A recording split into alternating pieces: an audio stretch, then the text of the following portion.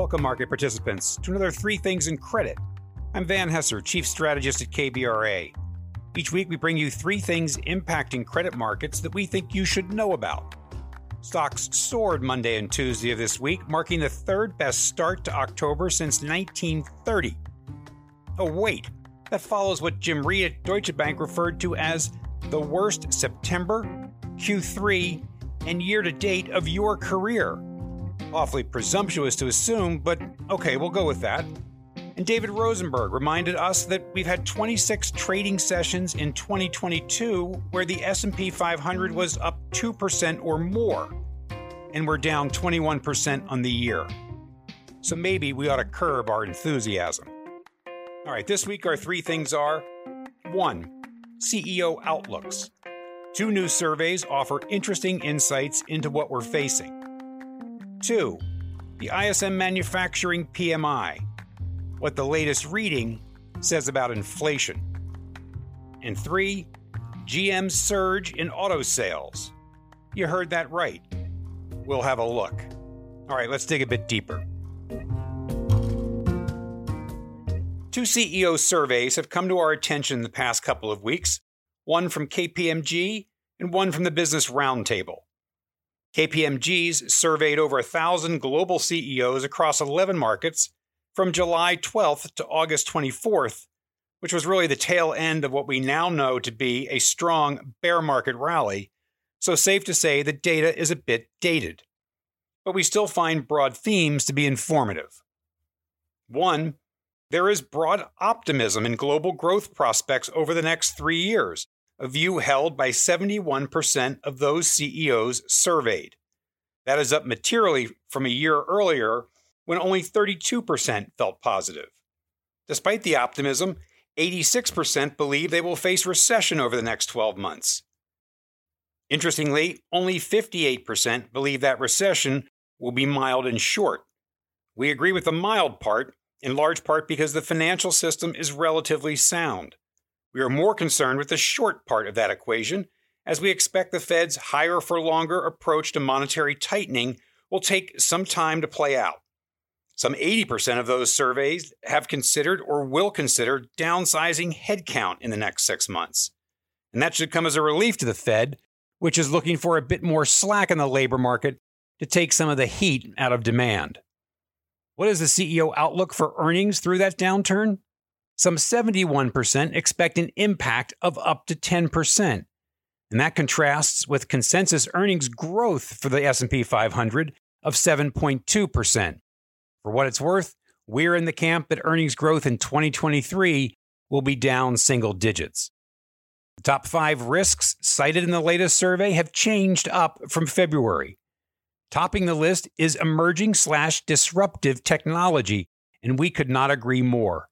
The pandemic period accelerated this risk as it pulled forward all sorts of technological developments that affect how and where we work and how we entertain ourselves. Jumping onto the list are operational issues, which no doubt speaks to issues encountered with supply chains, concerns over environmental/climate change, as well as reputational risk. Gone from the list are cybersecurity, which topped the February list, and tax worries. Business Roundtable's survey came out September 14th based on responses gathered from August 12th to September 7th, so in and around the Jackson Hole Symposium and the disturbingly persistent inflation data.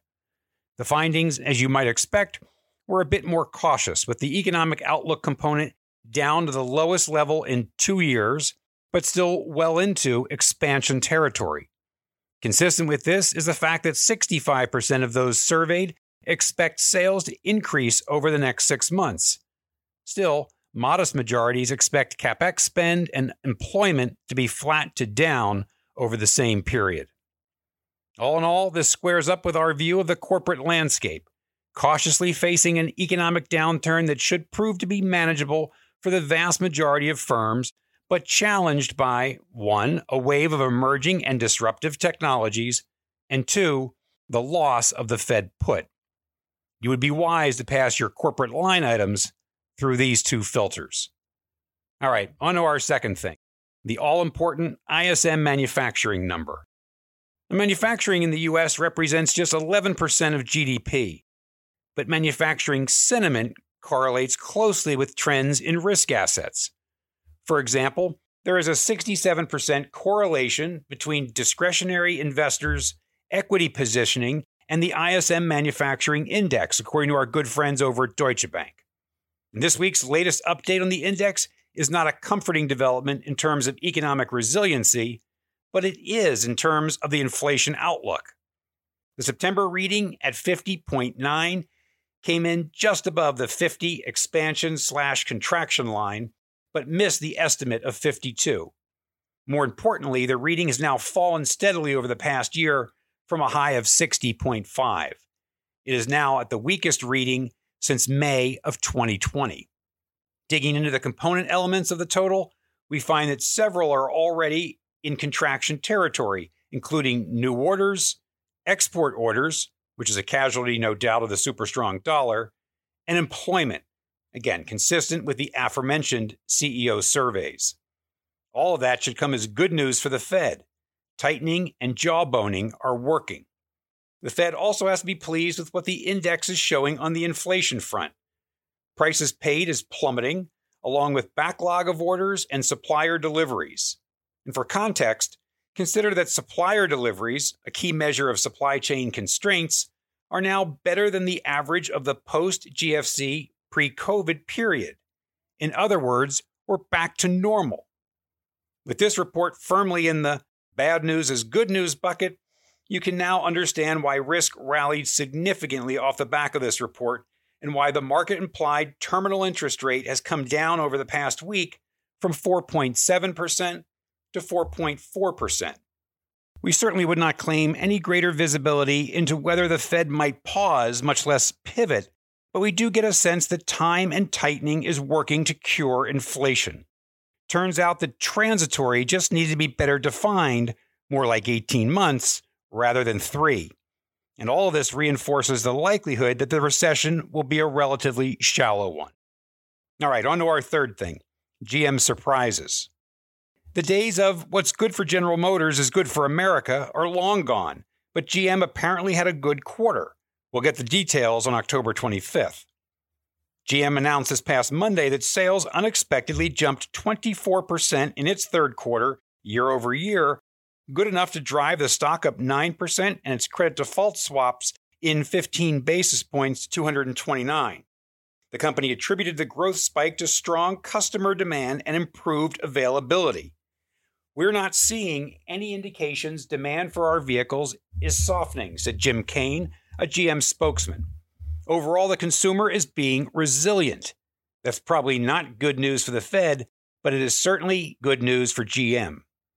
The messaging on the demand part of the equation was unexpected given the pull forward of durable goods purchases during the pandemic and spiking interest rates post. But you can only buy what was available, so the improved availability part of this story speaks to something we just talked about, the repairing of supply chain constraints. Elsewhere in the release, highlights abound. Unprecedented customer demand for EVs, as well as the board addition of Tesla's former head of sales. Better than Ford sales of pickups, and continued strength in large and luxury SUVs. GM is on pace to reclaim its position as the leader in U.S. auto sales, something Toyota grabbed last year, breaking GM's 90-year run. So as we look ahead, the issues are clear. Durable goods producers are facing a sales environment where you had significant pull forward and where you have much higher financing rates, low consumer sentiment, and what figures to be a weakening jobs market.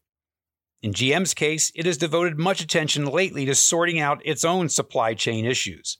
And like most automakers, GM is in the beginning stages of the great strategic shift to EVs.